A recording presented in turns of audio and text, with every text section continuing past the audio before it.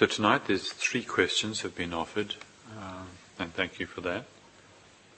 I'll start with the first one here, which says, when you invite me to bring up a feeling of gratitude, what immediately arises is an unpleasant feeling, which I think is probably guilt, because I perceive myself as being basically an ungrateful person.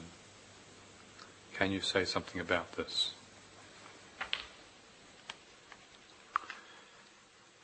Yes, I can say a lot about that. I'm very familiar with how it feels when we perceive that we're being told how we should be.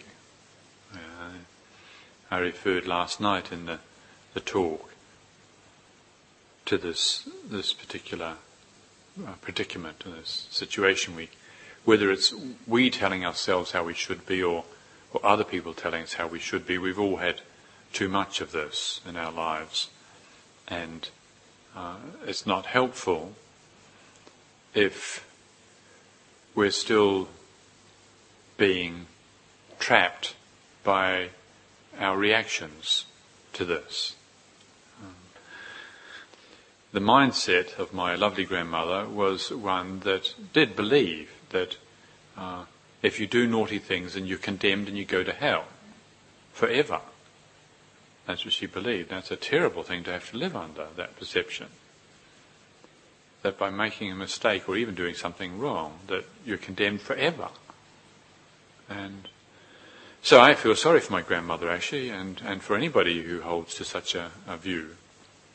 From the Buddhist perspective, which I find vastly more helpful, that even if you do things that are not good, and even if you do go down for a while, it's not permanent. Even Devadatta, who tried to kill the Buddha, is only down there temporarily. Yeah. So I think that the basic view that permeates all of Judeo-Christian culture, that when you die, that's it. There's one chance, you either go up or you go down forever. It creates a very unsubtle mind state that actually obstructs compassion. And I think this is very, very important when we're looking at our own conditioning and wondering why we get so stuck with such rigid self-views. Well, my feeling is, my experience is, it's perfectly understandable. What else do you expect? The way we were conditioned. It's black or white. This is it. One chance, you're going up or going down. And even if you weren't actually subjected to intense religious programming, it's part of our culture. It's there for everybody. And it's a very, very unhelpful perspective. And so this is basically what we do to ourselves. That if we see that we are in some way at fault, we're lacking in some way, like in this case, if you hopefully mishear what I'm saying, hopefully I'm not telling you that you should be grateful. I certainly try very hard to not preach at you. I am enthusiastic, but I certainly don't mean to preach at people about how they should be. And when I encourage that we all try to bring into heart and mind a feeling of gratitude, then it is that. It's an effort to encourage us all in this, but not to tell us how we should be. But if that is how you hear it, and then you feel that, well, I'm not as grateful as I should be, I'm an ungrateful wretch, well then automatically, according to our condition, you're going to feel guilty. What else do you expect?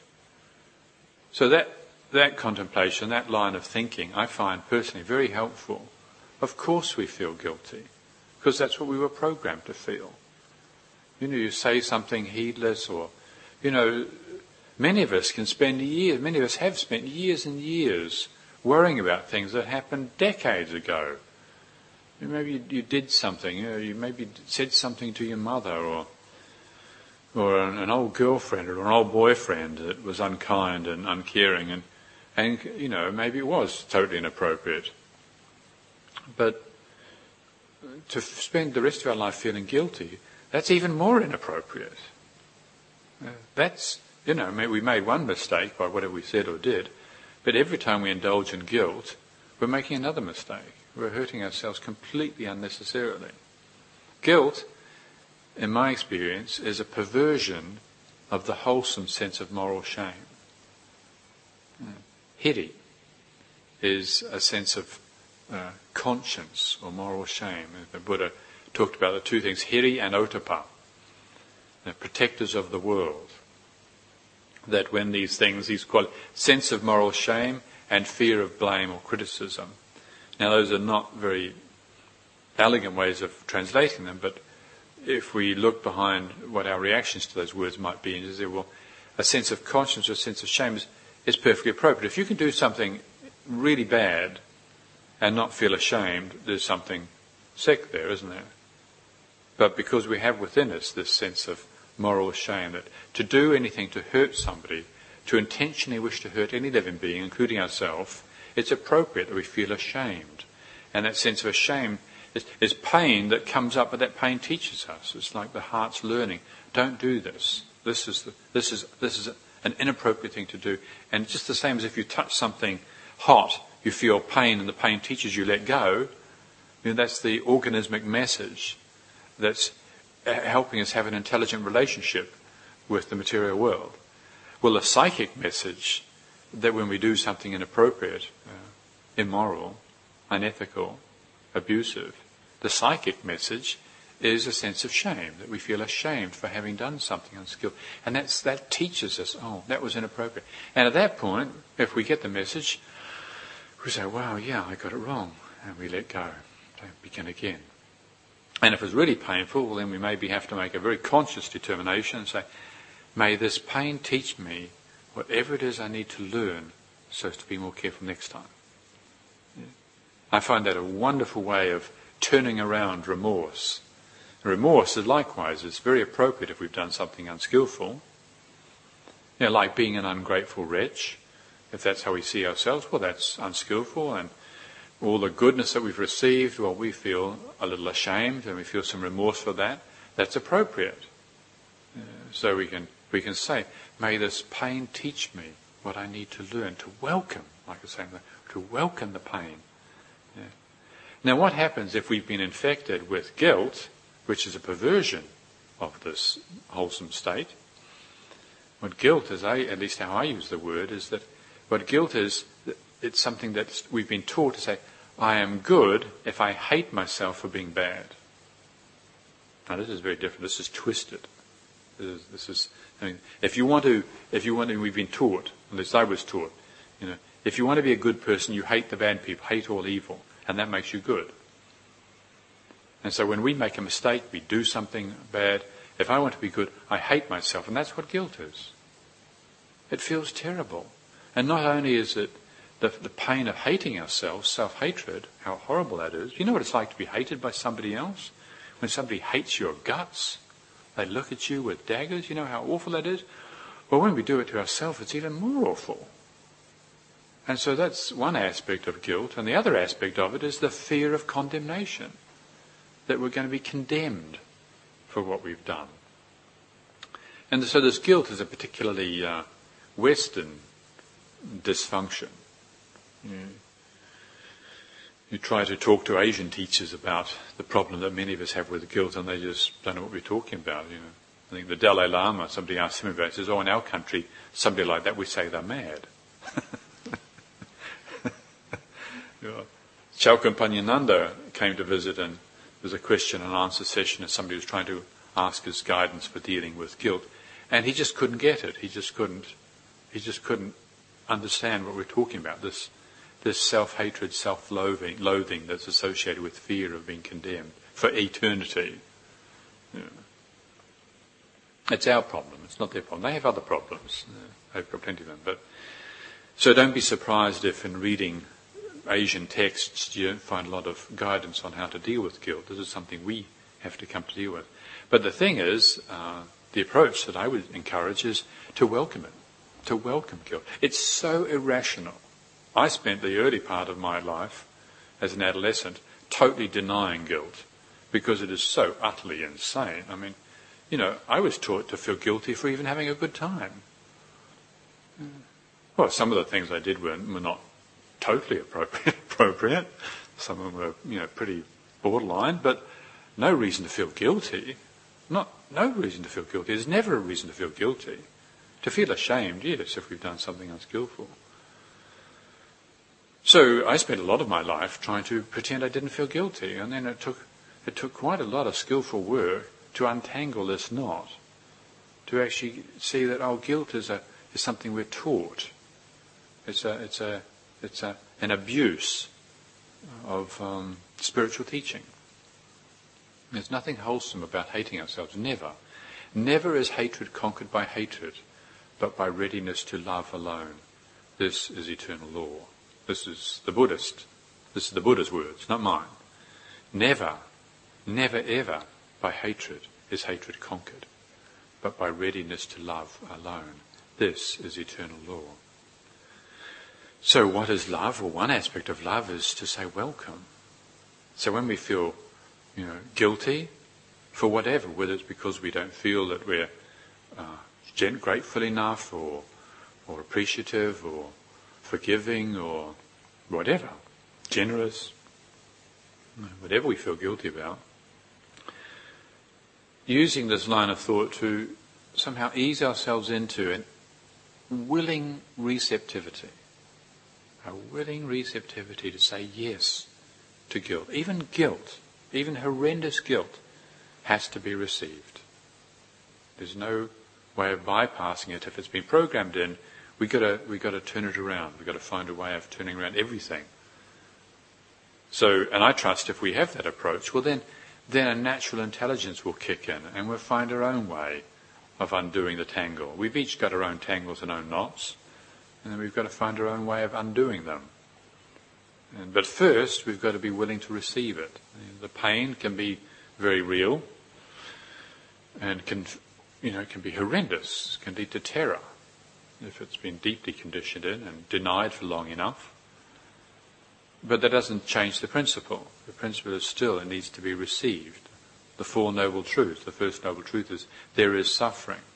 Suffering needs to be recognized, needs to be seen, and then it needs to be understood. So in this case, feeling guilty, or whatever else the unpleasant feelings might be that get triggered as a response to my suggestion that we try to bring into heart and bring into mind a feeling of gratitude, whatever the negativity it is, I would suggest that we start by saying welcome to it. Welcome because we understand. This is important in all of our effort and meditation, that when we engage with our experience, we're not doing it as a perfunctory technique. We're not doing it as a willful, thoughtless, insensitive effort, but rather it's a interested inquiry into how to come into an unobstructed relationship with this reality. It's just like if you have to live with somebody who you find thoroughly objectionable. And probably most of us have had that experience. I've had it many times. You don't have any option. In the monastery, that's pretty much constant, basically. Right now, we're having a break. Right now, I find everybody I have to live with thoroughly lovely.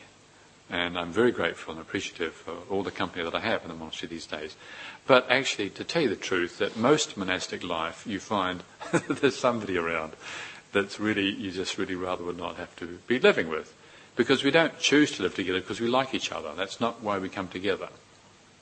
It might happen that way sometimes, but we choose to live in monastic life because we support each other. We have a shared aspiration for liberation. And we have a respect for the Buddha's teaching, and that brings us together. So, and that's beyond personality, beyond liking and disliking. So often we find that we're living with people who we would, if we had a choice, we wouldn't be living with. And so then you're faced with the situation, well, here we are, we're living together. How can I come into a meaningful, honest, real relationship with this person? Now, if you find yourself in that situation, then there's an intelligence kicks in that shows you how, isn't there? You know, if you find yourself in a situation, or even if you're living with somebody who you really like a lot, but you get into an argument and you temporarily dislike them, then the mind goes, well, how can I heal this? How can I bring this back to something that's real and beautiful again? If we ask ourselves that question with regards to this thoroughly obnoxious condition that we have to be associated with, called guilt, feeling guilty in this case, or whatever other unpleasant feelings we might be feeling, how can I come into a very real, accurate, sensitive relationship with this being? Because this guilty being is a being. When I feel guilty and I attach to guilty, then the guilty being is born. Just the same as any other feeling that I have. If I feel glad and I attach to the gladness, then I get all radiant and lovely and my complexion glows and people say, oh, you're looking so healthy, Ajamanendo. That's what happens. If we grasp at something, then that being is born. You grasp at sadness, and you can look at somebody who's lost in sadness, their whole face is, their whole being is sad, their whole deportment is sad. Or somebody is lost or grasping at anger, their whole being is ugly with anger, because there's an angry being there. Well, likewise with guilt. We've done something in the past that we regret, and for whatever reason we weren't able to simply learn from the sense of shame and drop it and determine to begin again. Rather we held it and pushed it down and pretended that we weren't feeling guilty, or whatever other unfortunate relationship we have with guilt. Whatever it is, it's old pain still stuck within our system. When it surfaces, here's a guilty being. And we can meet it and say, all right, welcome. How can we get to know each other? Usually I start with a cup of tea.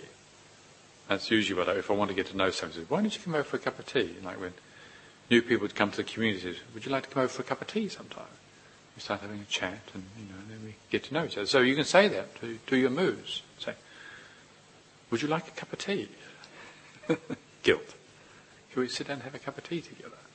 Whatever you say to people you want to get to know, say it to your mood, to your guilt, and see how your relationship starts to change. See how you open up, and there's all sorts. And the more open our heart is, the more open our mind is, the vaster and more creative the intelligence.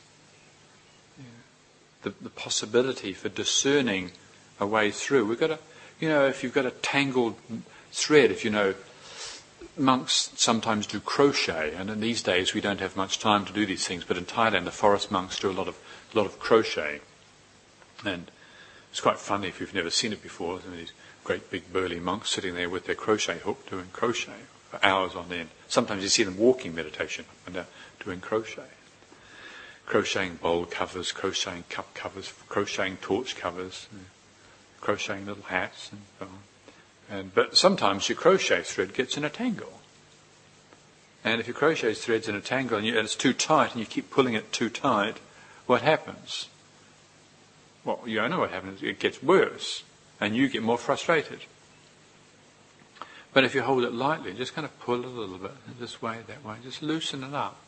Loosen it up a little bit. You're not expecting to get the right thread the first time. Just a little bit this way, a little bit that way. Kind of just loosen the thing up. Well, so it is with our tangles, like guilt or these other unfortunate negative conditionings that we've been carrying around. Just pull it this way a little bit that way, until it loosens up a little bit and the heart opens, the mind opens. And then with the space, well then, we can start to discern, start to see our own way through it. Until eventually, we learn what we need to learn. And we let go. So I hope those thoughts are helpful with regards to this question. Ajahn Abhinando has a question. Would you like to?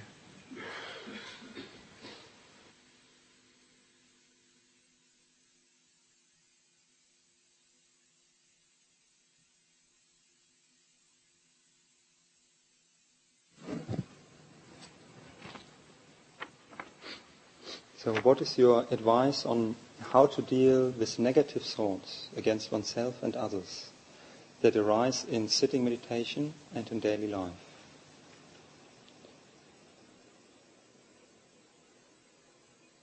So basically that includes everything, isn't it? So what is your advice on how to deal with negative thoughts?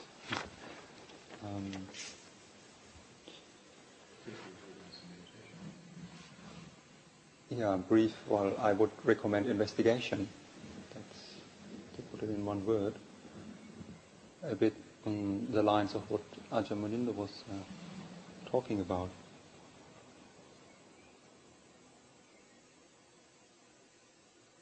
There's, of course, a level of, say, negative thoughts where we can say, well, it's just not to make too much out of it. I mean, it's just the nature of thoughts. Sometimes positive thoughts come and then positive thoughts go. Negative thoughts come, negative thoughts go. So that's just the nature of the mind. I mean, I guess we all, as a thinking mind, sometimes we have negative thoughts or critical.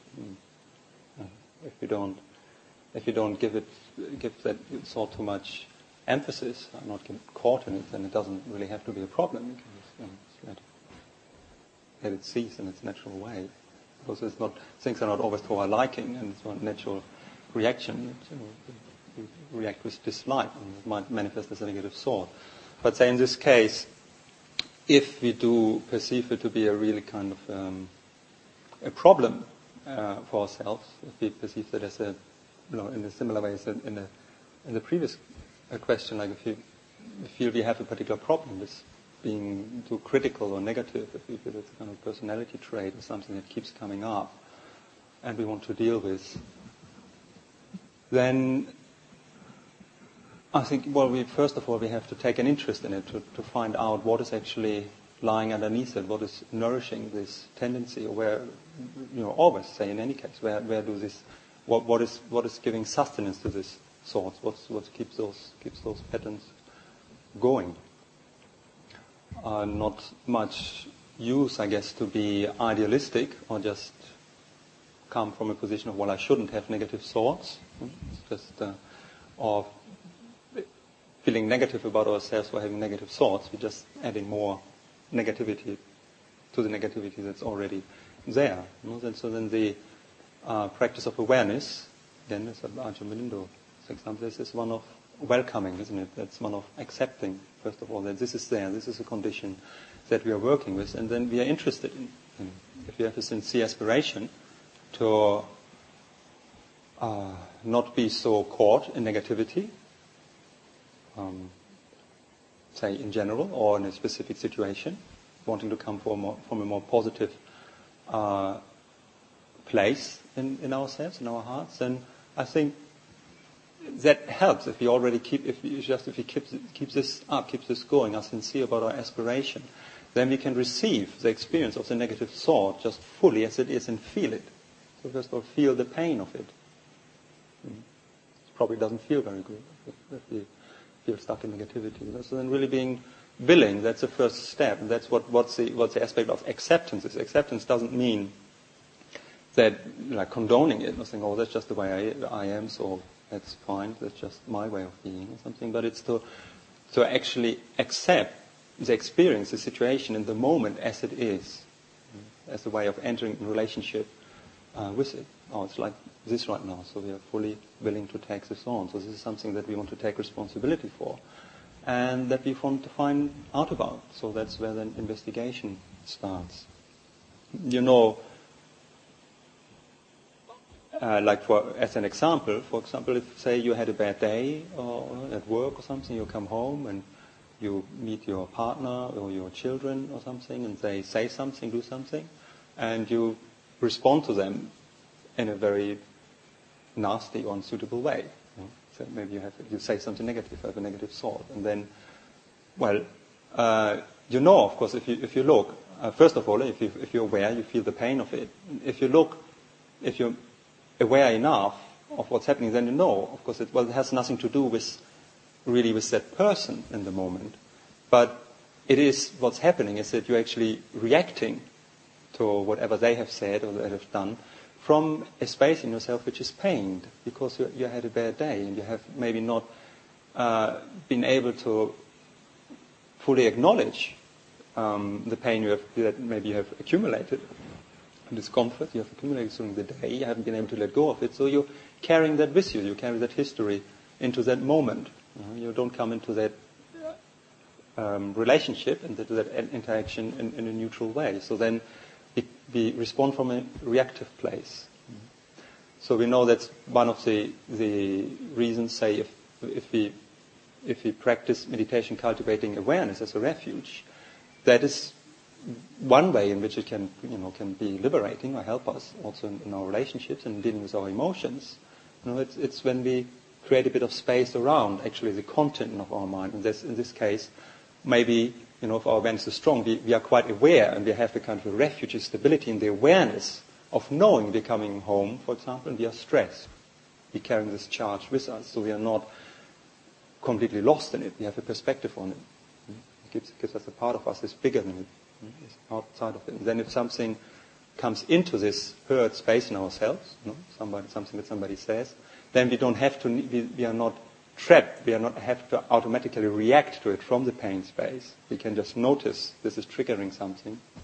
But we have a reaction. If we have if we have a refuge in awareness, then we can perhaps, just feel that, and then instead reacting from the pain in ourselves, then respond from a place in ourselves which is deeper than the pain or the discomfort that we are feeling, which is connected directly to our heart, to awareness, and then can come from a more clear and compassionate space, in spite of perhaps the hurt that we're carrying with ourselves.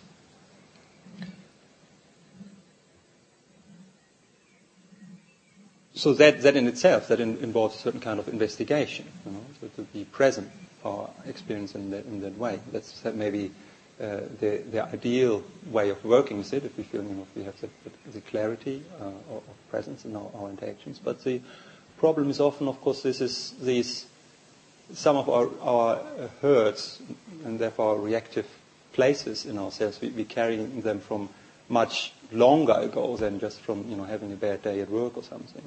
We can sometimes we might carry scars, a lot of scar tissue in ourselves from a long time ago. In fact, perhaps a huge part of what we call our personality structure, might just be actually different forms of compensation for hurts, for pain that we have received, well, who knows how long ago. Certainly, let's say, early on in our life, when we were very small and we were not very equipped. We didn't have much wisdom, we didn't have much awareness. But still, we are exposed to life, and all its ups and downs, and there can be a lot of hurt happening. But as little children, we might not have much resources to actually understand, get any handle on it, and therefore also no chance of really letting go of it in an informed, kind of wise way. So often what happens, those things, they just get, maybe we feel like we've just forgotten, but often this is not the end of those things. They just get kind of buried down somewhere, and start to form crusts around it, which become kind of our, strategies of how we start to orient ourselves in life, trying to avoid pain in the future, protect ourselves in some ways from being hurt in a similar way, where we might not feel able to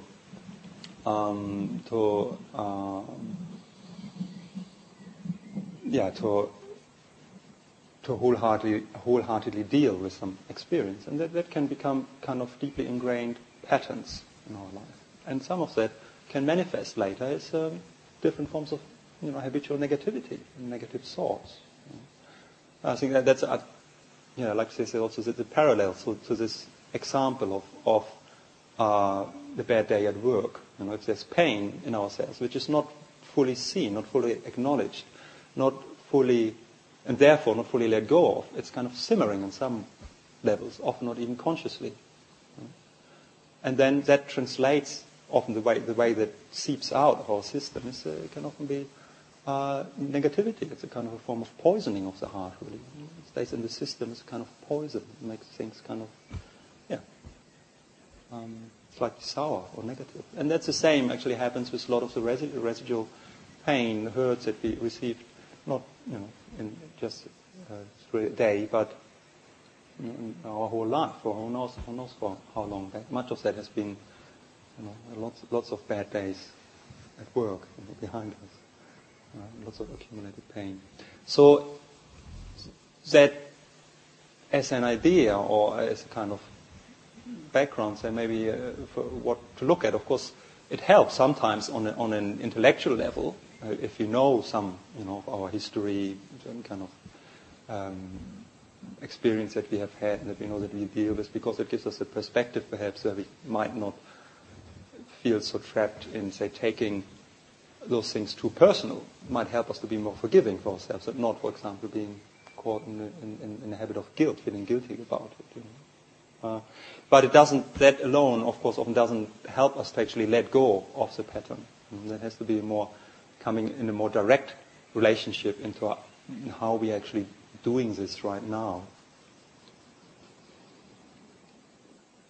And that then, I think, the recipe for me, or what to do, or how to work with it in our meditation, both in formal meditation as well as in daily life,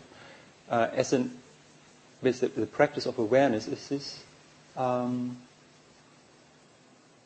aspect of acceptance and welcoming. Because what needs to be welcomed there, what needs to be seen, not what needs to be accepted, is the pain that underlies those patterns of negativity.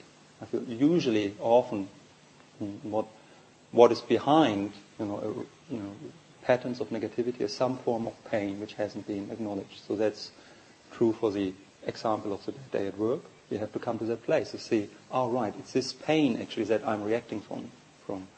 And if we want to stop reacting from it, then what we have to come to is into the ability of just feeling that pain and not needing to act out in some way from there. Being able to be vulnerable and just feel the pain that needs to be felt. Not having to project it out or put it on somebody else, finding somebody to blame for it, consciously, unconsciously. And that's true as well, and sometimes for the, say, deeper scars that we might have from past experiences. We have to come somewhere to a place where we can actually just allow those things to come up and be able to do what we were not able to do at the time when we have received those hurts. That is to actually acknowledge them, feel them fully, and not react to them, but allowing them to, to be there, if they need to be there. And this is a lot of, this is often kind of like frozen energy in our lives, that just if you bring the kind of attention to it, it starts to can melt and start to flow again.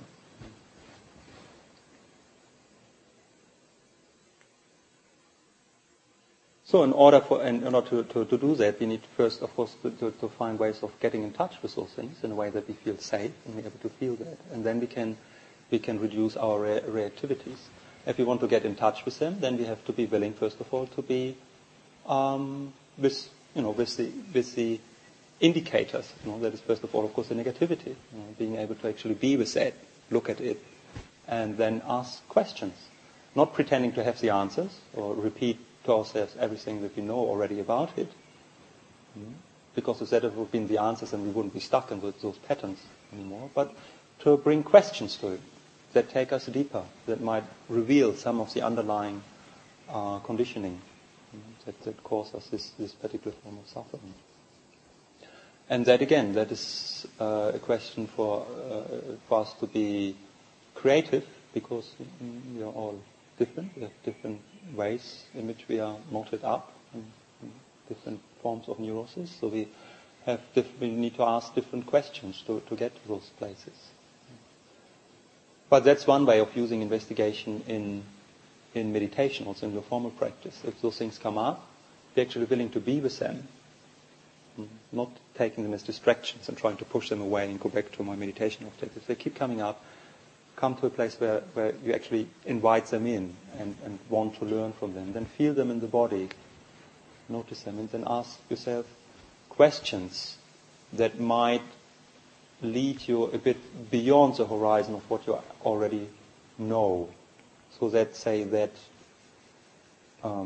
intelligence in yourself, the intelligence of the mind that is natural curious, is not put into the place of the knower, the one that has to know everything already, but it's put in the place of the listener. So you ask the questions into your experience, and then you listen for what else is there, what might come up. And then we have to receive those things into consciousness and feel what needs to be felt.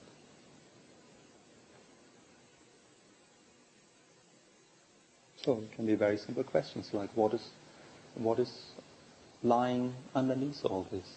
What is all this about? What makes it so difficult? Questions of that kind of type, which invite kind of things to come to surface. I think that's what comes to mind right now.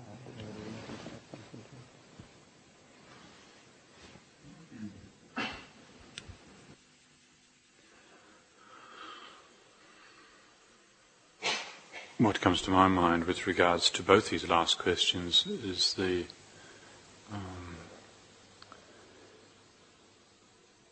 perspective that when these questions like this arise, they're real questions, and to appreciate them like that.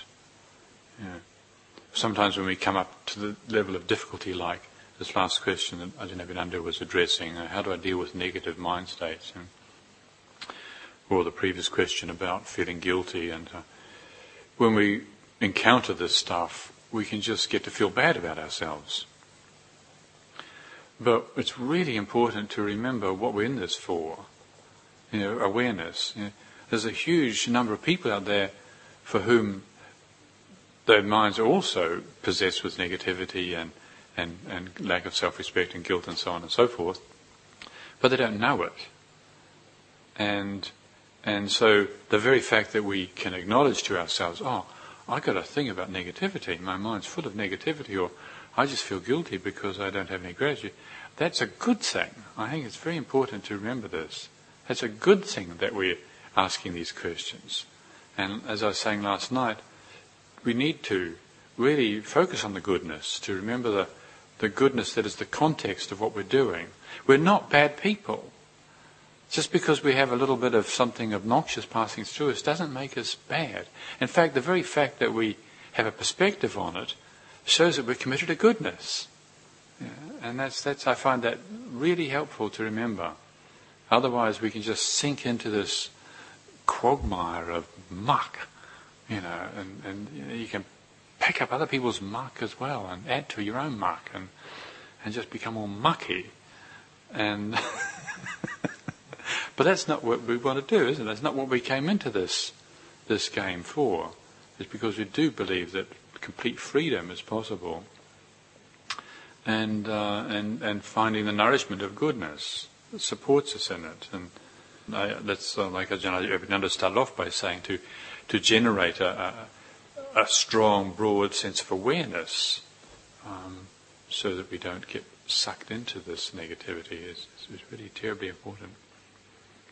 And this next question also follows on in very much the same vein. It says, what is a skillful way to work with anger when it arises in response to what one feels as ignorant behaviour by others?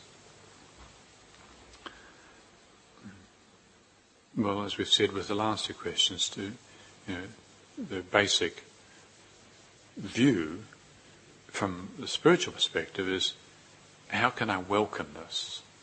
Because we're struggling with it. Again, come back to the example of relationships within the outer world. If you're just getting on fine with everybody, Ajahn Abhinanda, he's great, I don't have a problem. Nino, he's great, although I get them mixed up. They're both great. And so when I see them in the morning, I don't think, oh God, how am I going to get on with Hiriko today? That just never occurs to me. Or Nino, or it's just, we get on together. But if you're somebody you're having a problem with, regularly the thought comes up, oh right, how can I get on with this person? How can I? And that's appropriate. But to do that with our negative states of mind, likewise, how can I get on with this state? Not just to react against it. So what I keep pointing to is the value of getting interested in our predicament, because interest focuses the mind in an alive, creative way. Yeah? Sometimes in meditation or in daily life, but particularly in meditation, what can happen is something negative, unpleasant, comes along, and because we can be quite willful, we can just want to dismiss it and just come back to the meditation object. Sometimes meditation instruction can be understood like that. Just keep coming back to the meditation object. Now that's okay as a first response, but if this obstruction keeps coming back and it keeps annoying us and keeps trying, well, basically we've got an issue there. Just like that person in the community we don't get on with, we've got something we can't pretend. It doesn't help to pretend. So in meditation, there are sometimes obstructions or difficulties that we need to let go of our meditation object and then turn to it and just say, oh, right, what is this anyway? Probably you've heard me mention many times before Luang Por Chah's analogy of sitting in the cafe. That, you go to the same cafe every day or same day every week, whatever, on a regular basis, and you get to know everybody there. And so most of the time you're just sitting in your seat and somebody comes in and you just go, huh? How you doing? Just acknowledge them. That's the thing to do. Huh? And then you just carry on drinking your coffee or having a conversation. But then somebody else comes along one day who, a newcomer, who you're not sure who they are, where they come from, and so, maybe check them out.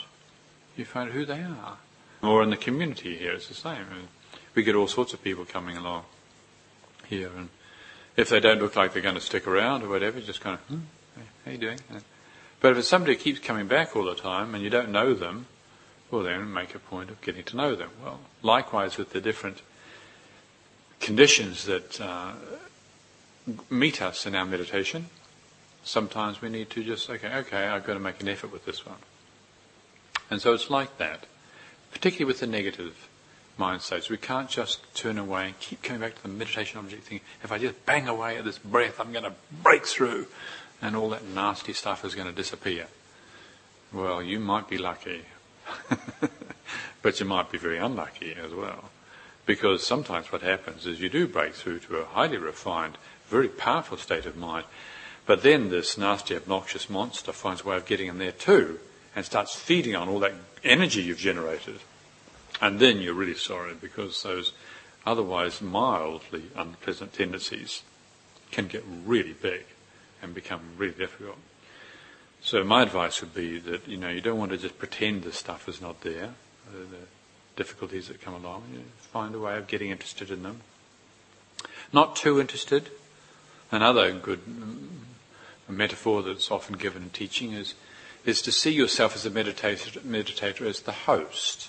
You're in a rest house, a guest house, a hotel. You're the host. You're the doorkeeper, and people come along and guests come, and you show them to their room, not your room. That's a mistake. You show them to their room, and then you come back to do your duty again, to mind the door, mind the desk. It's not your place to go and stay there with them. It's not your place to get to know them too well. You just do your duty, show them the place, and then when they're time to leave, they leave. You don't leave with them. Your job is the doorkeeper or the receptionist at the desk. And so being the receptionist is a good model. And if we establish ourselves in that, prepare ourselves with that view, well then whatever comes along, even if it's something really difficult and unpleasant, we're not going to engage with it too much.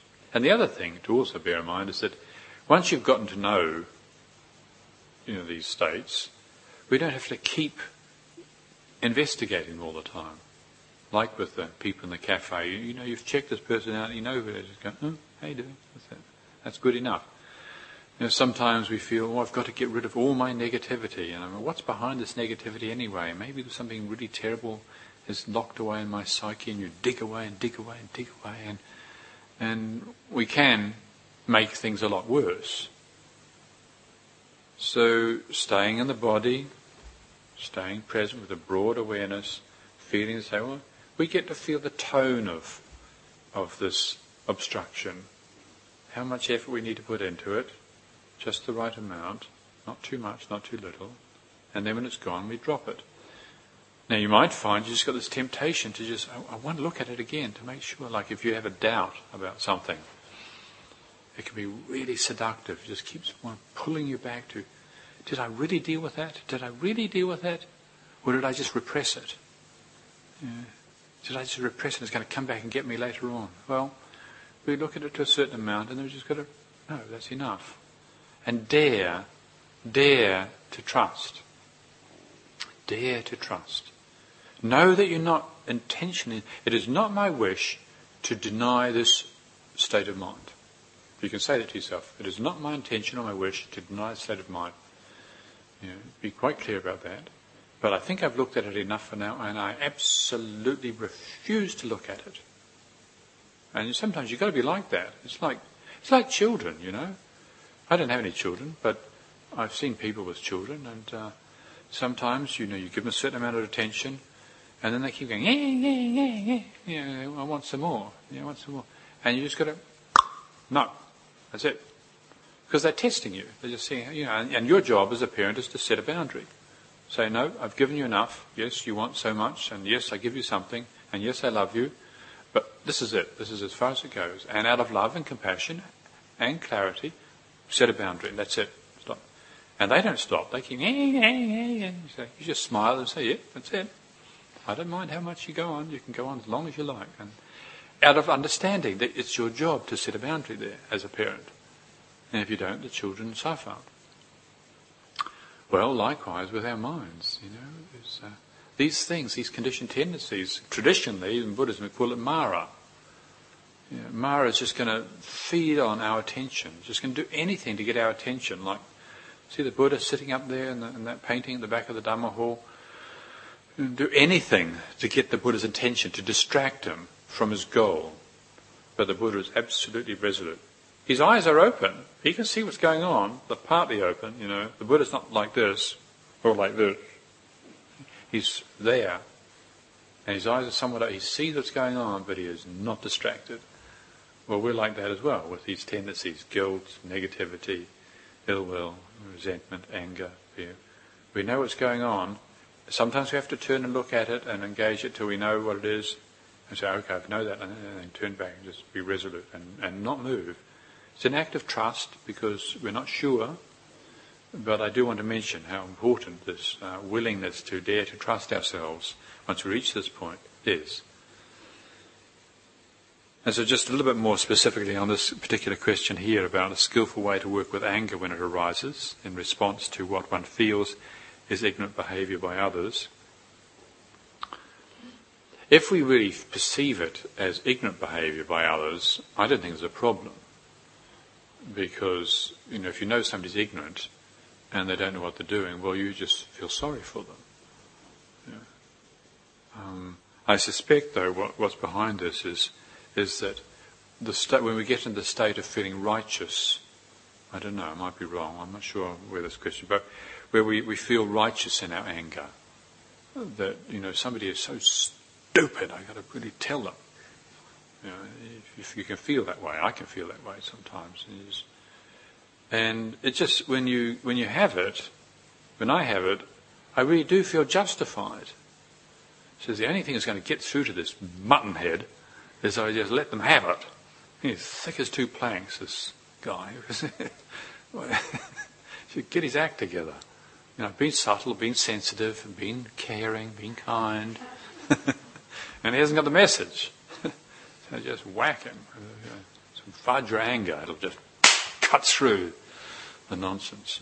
Well, there's a lovely story of when Ram Dass was talking to Neem Karoli Baba about using anger to teach people. And Neem Karoli Baba says, never use anger to teach people. And Ram Dass says, but what about never use anger? And Ram Dass says, but maybe somebody said never use anger to teach people. And Ram Dass says, well, maybe somebody said never use anger to teach people. And I don't know how long he went on for, but Neem Karoli Baba, well, he was pretty determined as well. And that was it. Never. That's the principle. Never use anger to help other people. Now, our minds being so clever and agile, think, well, maybe sometimes there are kind of, maybe you don't want. Well, that could be true. However, the message the Nimkrodi Baba was giving, as I understand it, was that that's not where we start from. Because if we hold the view, well, sometimes it's okay to get angry at people, then Mara can just slip right in there and just use that as an opportunity to leak some of that toxic energy out onto the world and then cause hurt. So the principle is we never engage in anger. Never by hatred is hatred conquered, but by readiness to love alone. This is eternal law. Love is the principle. And so if we come from that, if we're willing to take that on and say, right, my determination is to never try and never come from a place of anger. That's the principle. However, our lives are what they are, and so there's also the situation of having to accord with conditions. Accord with conditions without compromising principles. So here we know what the principle is, but how do we accord with conditions? Well, even though that principle is wonderful and beautiful and we respect it, if we grasp to it too tightly, well, even that can get in the way. So it's important to have that principle, but our practice, our effort, is one of mindfulness. Here and now, body, mind, judgment-free awareness. That's how we live our life in the moment. And we find ourselves in situations that are sometimes very difficult. If we're busy holding on to this principle of I can't get angry, we could be storing up a lot of anger in our stomach and give ourselves some health problems. And so that's not practice. We hold to the principle, but we hold it lightly, and then we exercise mindfulness.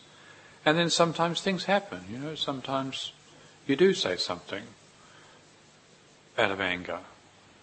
And the best thing to do then is, as soon as you can, you say sorry. But not to get all guilty about it. If we say, the Buddha said, readiness to love alone, this is eternal law, I'm hopeless. That's just more anger again. Telling ourselves we're hopeless is just more anger. Say no. We feel the pain, feel the remorse, and then drop it and begin again. Or if the pain lingers on, is to say, may this pain teach me whatever I need to learn. Whatever it is that I need to learn to be free. I'm ready to learn this. I want to learn this. May this pain teach me. Yeah. And with this kind of readiness to receive the message from reality, from the Buddha, that we missed the mark, we slipped up, with this readiness, well then I think we can trust we will learn. We still will make more mistakes. We will still make more mistakes, but we have to also be willing to allow ourselves to make mistakes and not to cover them up. Like I was saying yesterday, that when we lose it and we do things that are inappropriate and say things that are inappropriate, there's the habit to just cover it up and pretend it didn't happen. But that way we don't learn. From a practice perspective, actually, the better thing is to really take it on board. And in the monastic life, and the training we have is that every 2 weeks we get together and recite the rule, 227 precepts, and before we're allowed to sit down in the circle and listen to the rule being recited, we have to meet together one-on-one, 2 people at a time, and tell each other where we blew it, where we missed the mark. I mean, we talk about confessing offences, which is, a slightly clumsy way of talking about it. It sounds like we're asking the other person to forgive us, which is not the case. But what we are doing is we're opening ourselves up to somebody else, because, we hold our faults back to ourselves. They can turn toxic on us, and we can be fighting ourselves. Whereas if just to simply acknowledge it to somebody else can be a skillful training. It can be a very skillful thing to do. So like in our community life, that's what we do before we listen to the recitation of the rule. Likewise, for anybody in their spiritual discipline, if you have a thing with anger or you have a thing with dishonesty, to go to your spiritual teacher, those you look up to, and say, I need to talk about something. Can you just listen to me? It's not the same thing as asking them to forgive you or asking them to fix you even, but just asking to be heard is a way of bringing it up and making it more conscious. So I think it's a particularly good thing for dealing with anger. And whatever sort of anger, righteous anger or heedless anger or any sort of anger, if we get lost in it, then we are at fault. And we are causing harm, we are causing hurt to ourselves and to others. And so to come into a responsible relationship with it, where we're actually taking responsibility for this passion, it can be very skillful and very helpful to go to somebody you trust and say, can I just ask you to listen to me while I talk over what I'm struggling with? And then the chances are next time, when the righteous indignation or the anger or the ill will comes up, there's going to be more chance that we're going to be there for it. We're going to be quicker with our awareness. And so it doesn't leak out. Well, yes, we still feel the anger. We still feel the rage. And maybe you end up saying, looking a bit stern or something. You don't have to be smiling at everybody all the time. That's a bit much. Even looking a bit stern can help. That's all you need to do. Or just even a little grunt from time to time. But like that story out of India you may have heard before of the sage was trying to teach the snake to stop biting people. Have you heard this one? There's this nasty snake. But it wasn't really a nasty snake, it's just that nobody had given the proper spiritual teachings, and so he was going around biting people all the time, which of course, wasn't very popular. And everybody hated the snake. And so the sage was giving some instruction to the snake and said, look, you've just got to stop this. This is really not helping you, it's not helping anybody else. Biting people causes suffering. And so the snake took the advice and slithered off and went on its way. And a few weeks later, the sage came along and walking along the road and saw the same snake there sitting in the gutter, all beaten and bruised and bleeding and in a terrible state.